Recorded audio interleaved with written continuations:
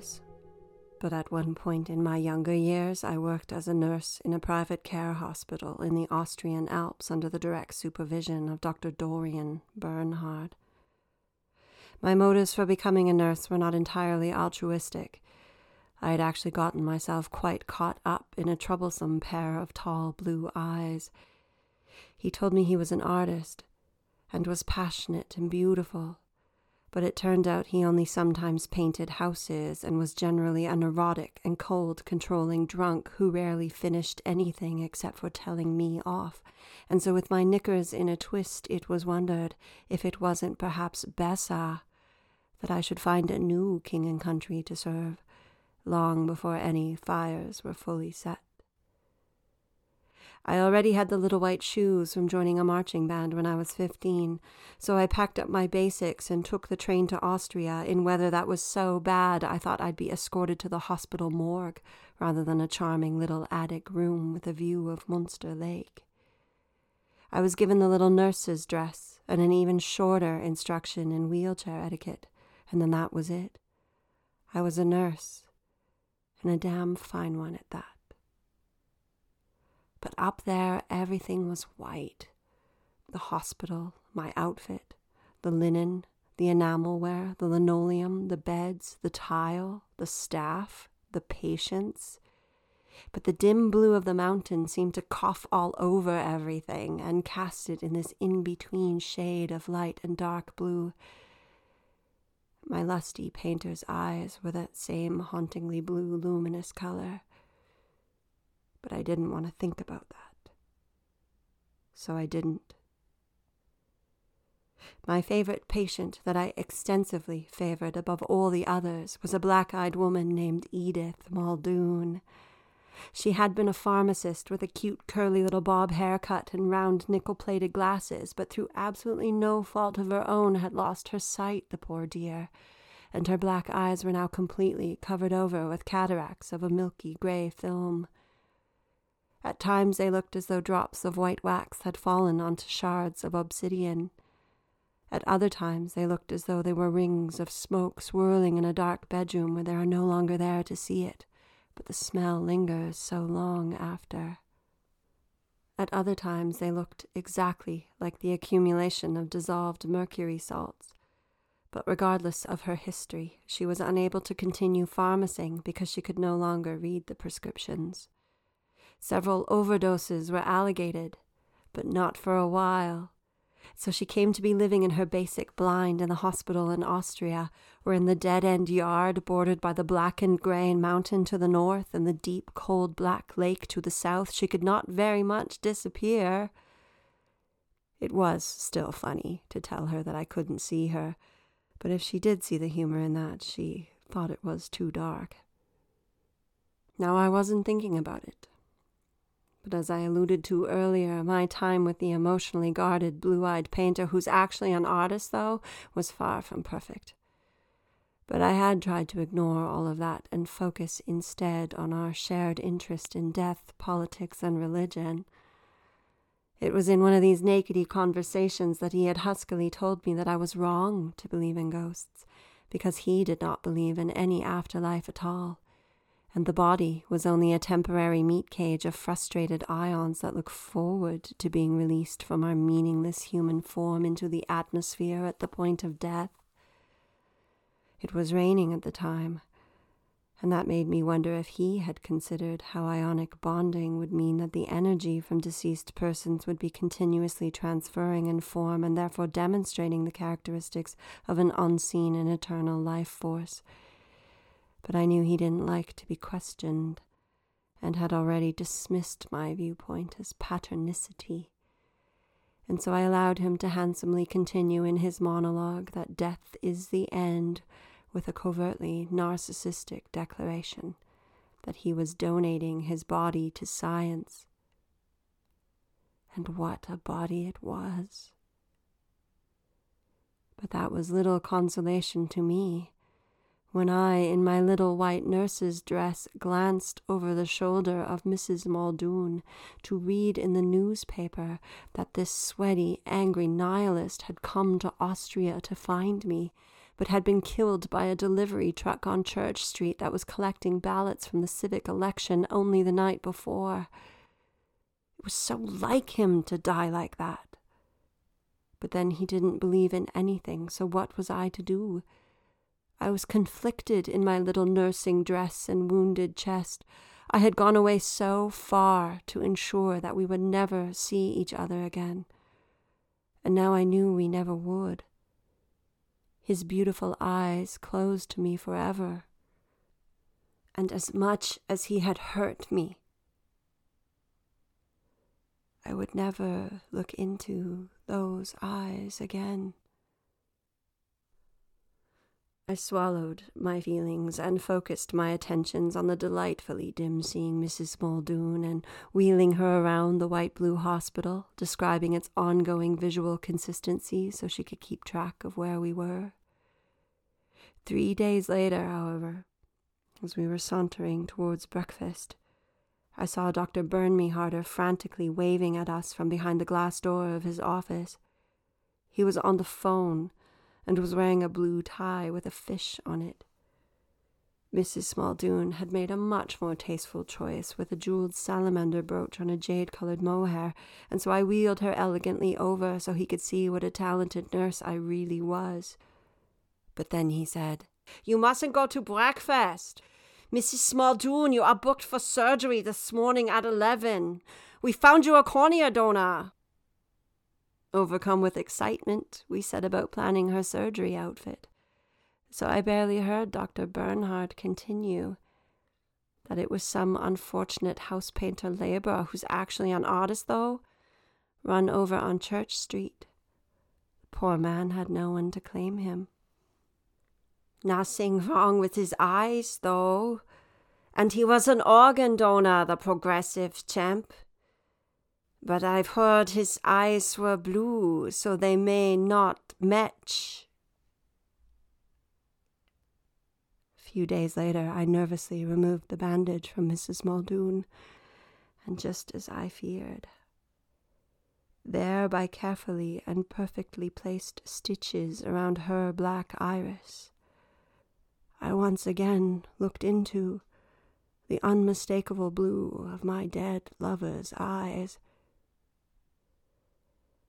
They say that at the point of death, the eyes will retain their last mortal image. So for the sake of science, I asked Mrs. Muldoon how she was healing and how well she could see. She told me it was still blurry, but they expect it to get clearer as it heals. But when she first woke from the surgery, there was a very curious thing. For even with the bandages still on and knowing that her eyes were closed, she saw a sudden bright flash of light. Like bright headlights, you know.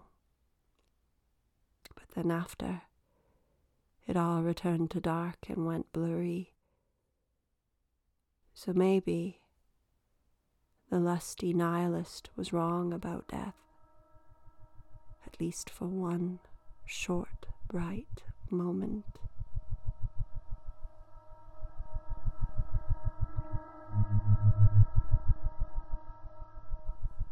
Love is such a curious thing. We long for it at times with more intensity than we crave our next breath.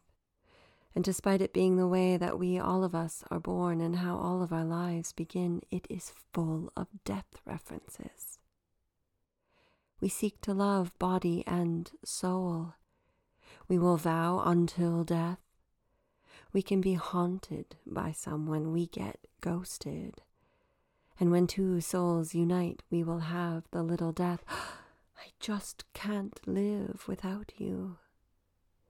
But there is an important distinction between love as a state where you feel complete and love is the thing that completes you.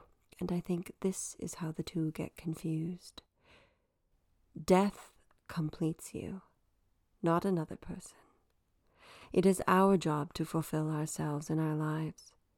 We must face and fill the holes and dark spaces in ourselves where we feel incomplete.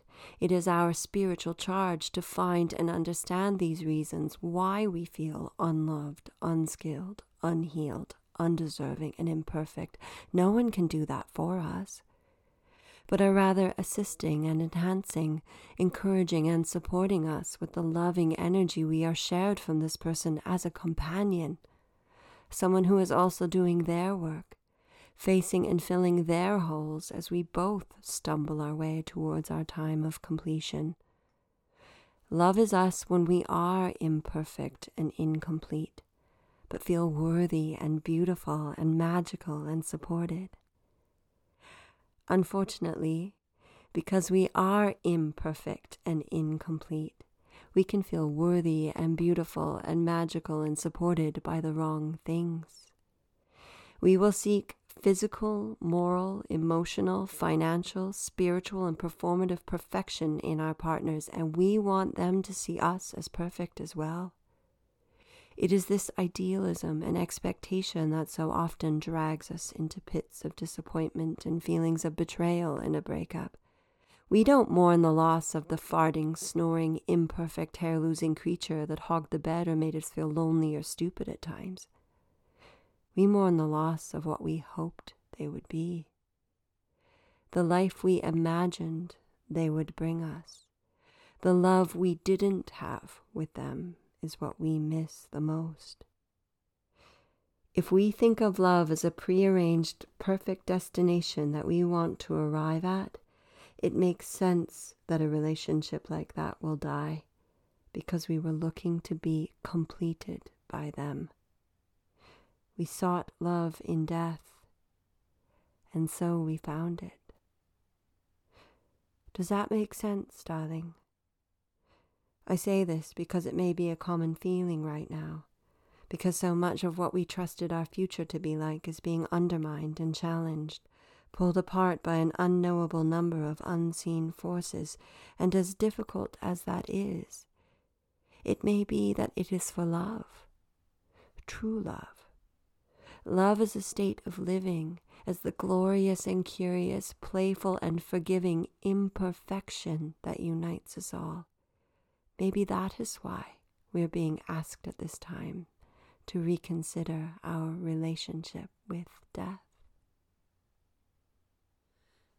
In this past year, we all got to have a little dance with plague, pestilence, and precaution. But in the 19th century, tuberculosis was one of many pervasive pathogens that people passed on from person to person, and it certainly was one of the most persistent. As a transgenic mycobacterium, the waxy, desiccation-resistant mycolic acid outer coating protects this airborne parasitic bacillus until it is inhaled into the lungs of a host where it replicates at a slow but steady pace. Eventually, potentially, the lung sacs will become so full of bacteria that they can rupture, resulting in permanent damage that, if not immediately fatal, will significantly affect the quality of life for that person as they continue to cough out their always growing numbers of infectious bacteria. It was just such a perforated lung pair that ached for breath in the wheezy but delicate and unlocked chest of a dark-haired woman named Robina Burnett. And she lived in a handsome white townhouse on Holywell Street in Oxford, where she wore pretty white dresses she bought from the haberdashers and tailor shop owned by Mary Williams and her pox-ridden lawyer husband, Roger. Robina was a good girl, educated and poised, and her often jammy cough did nothing to dissuade a young Charles Benson from proposing marriage to her in the spring of 1859. Charles was a wise and sexy young man, with the look of a storm about his eyes and wild and wavy ginger-brown hair. He was a junior barrister from that there Upper Canada, who had come to Oxford to complete his education, and there he saw the dainty Robina, in her black hair, delicacy, and lace, offset by the commanding cut-stone backdrop of empire and tradition, and knew right then and there that he had found his eternal miss. Out of consideration for both her health and frailty and her consumptive condition, and the steadily growing woolen mills and garment industry in the recently united province of Canada, Charles asked Robina to join him on a homestead in the hills of Lanark County, where a small but handsome 1.5-story house with a medium-pitched gable roof and a functional T-shaped layout would stand on a small but often windy hill overlooking their sheep fields in the equally clean and precious, prosperous new world. And so to comfort, impress, and bring a more vital pallor to his never-blushing bride, Charles incorporated highly fashionable and distinctly English features into the house, including a handsome rectangular transom and sidelight fenestration around the front door, returning eaves embellished with quatrefoil cutwork tracery, and a covered porch with a steeply pitched center gable. For the interior walls, between the exposed hardwood beams, Charles ordered a sinfully indulgent, expensive, and brightly colored wallpaper from the fiancé of a neighbor of Robina's. Lush and green like the windy hills of freedom that would fatten his imported flock of sheep, the wallpaper promised to bring the comforting energy of England to the Benson estate, particularly during the all-too-cruel Canadian winters that whiten both earth and sky. Dear Robina, so scant of breath in her white pagoda-sleeve dress under a knitted sontag and heavily embroidered hooded wool coat, she had to be lifted into the carriage from the train. But once she was in the country and saw her delicate and lacy little white house on the hill surrounded by forests of gold and green, something awoke in her. It was as if the land itself had known her before and pulled her into its enchantment. As she gleefully stepped down from the carriage into her new yard, Charles proudly showed her the fashionable rosebush he had planted beside the parlor window just for her, just like an English country house. Charles was more than pleased when Robina took such a gleeful liking to her new yard and garden, and in the days that followed he would often see her drifting off into the glen while he was at his writing desk, in the green-papered parlor room to the left of the front door.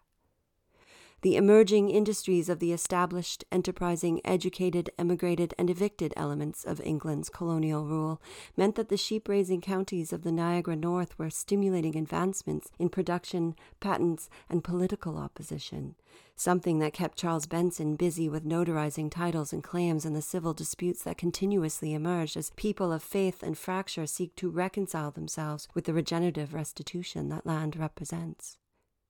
So while Charles remained predominantly indoors in the green room, Robina took to the air. If still whispery and prone to being short of breath, with an occasionally productive cough tinged with the same red as the September staining maple leaves, she felt opulent and free, shaking her fingers in the air like the leaves of ash and maple, and curtsying back to the little bluebells and daisies that grew around the recently established fences as though she was in some elaborate and exotic royal court.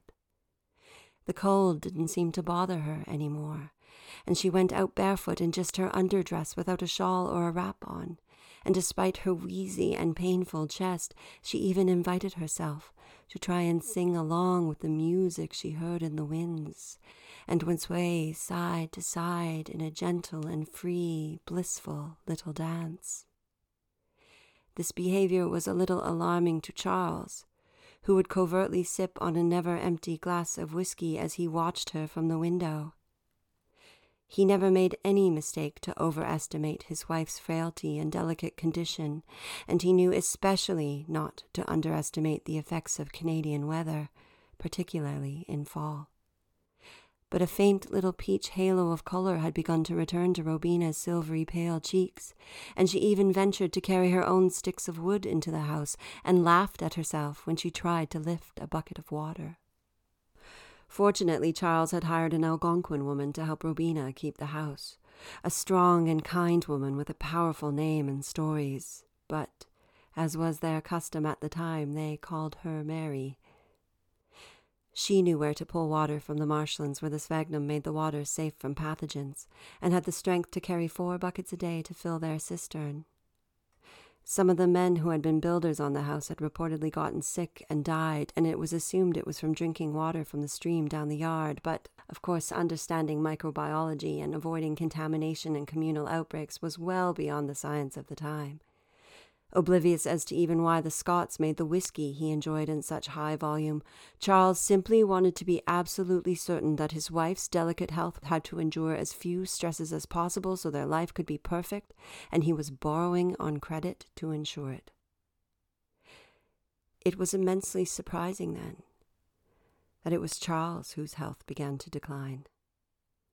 Indeed, within days of first arriving, he complained of nausea and headache, but that was something he credited to fatigue from the journey and the nervousness he had in anticipation of his wife's reaction to the farmhouse he had spent so much money on when she had never before lived outside of Oxford.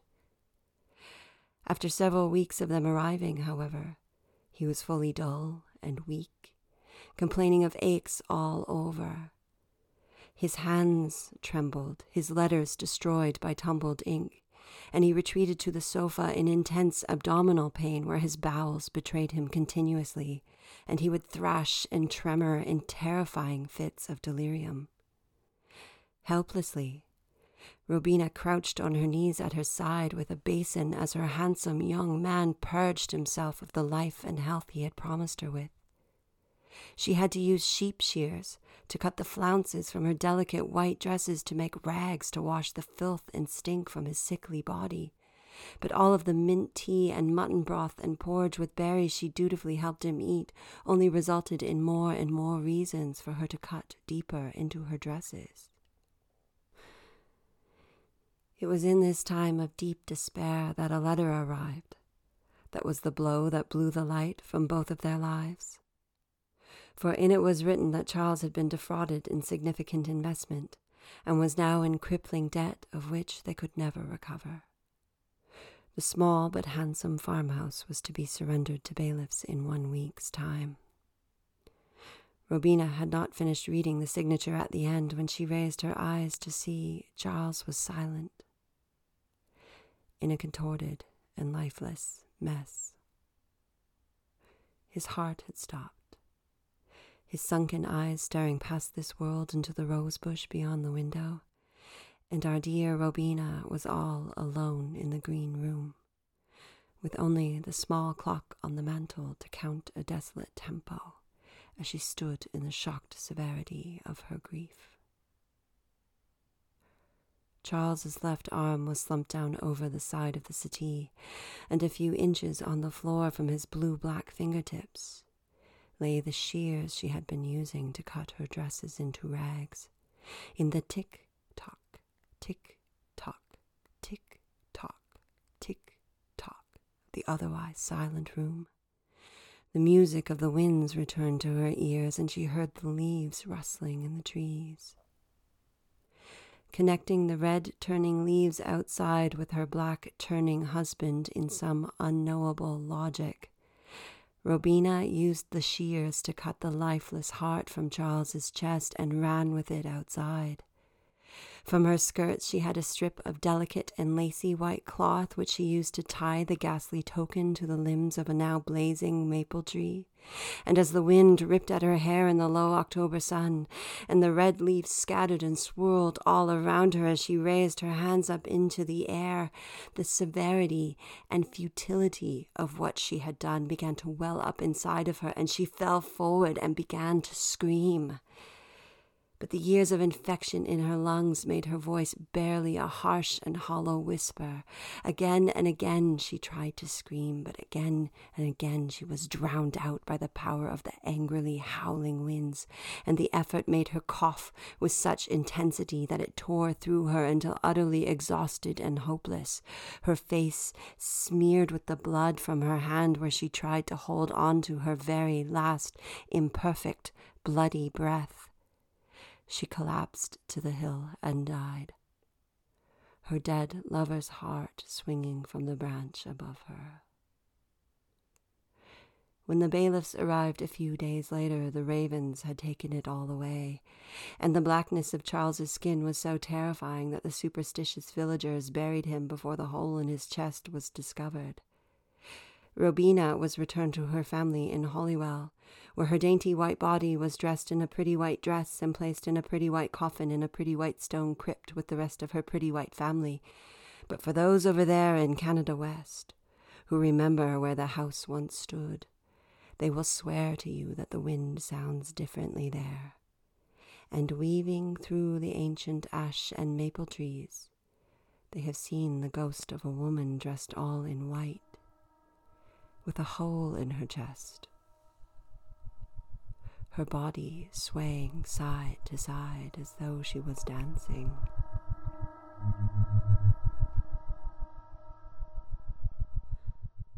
We none of us are perfect, darling, and we must let go of the wish that it could have been different, but use an informed awareness of our longing and discontent to bring a more active engagement with having our needs met. This full moon in Pisces is likely to make us feel highly emotional and vulnerable, almost childish and wounded, still carrying the resentments of tenderness of earlier hurts and loneliness, or just the frustration of how unfair it is to feel unhappy. It is characteristic of Pisces to be a very sentient and sensitive energy, so as a meditation, perhaps fill a drinking glass with water and tap on the outside, or even let someone stomp past with heavy feet to see how that energy transfers and quakes the water inside. Next, fill a canning jar and do the same to compare. Oh, sure, you can say, obviously the canning jar is going to absorb more and shake less because it's purpose-built to process its contents under immense pressure and heat. And darling, yes, that's exactly what I mean. If you put a drinking glass in a canning bath, it will break. So this is a good time to give ourselves permission to acknowledge that we will be affected by the energy and forces in our surroundings, and know what we cannot do. But when we feel that transfer of energy and shudder and quake inside, it's not that we are being broken or weak, but that we are holding true to our purpose and form. Not all glasses are canning jars. Not all of us are warriors.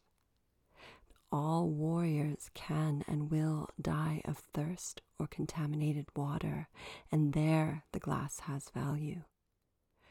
Honor your purpose as you are, darling. The vibrations you feel are an affirmation of your being. The rest of the month is heavily dominated by Libra, so relationships and seeking harmony and balance and justice and reconciliation will be given a good place in our minds. Even aggressive and dominant Mars is in Libra, so I think this month's lessons will be about acknowledging our collective need for true and beautiful love. The love that is us as imperfect and incomplete. The love that is our birthright. The vital, eternal energy that is always around us and within us all. Magical, immortal energy that unites and forgives all the divisions and judgments and unhealed and unjust actions of the past, but comforts and reassures and inspires us to stumble on towards our time of completion. Be cautious with your words and be patient with others in theirs, especially until the 17th. And allow this month to pass as a process through which we develop into new capabilities for love that is not jealous or codependent or controlling and resentful, but adventurous and curious and compassionate. Remember, it is the journey, not the destination, because once you arrive, darling, your trip is over. And there are many reasons to believe that ghosts are those with unresolved, unfinished business they need more energy to complete. I wish you peace, darling. Enjoy your journey.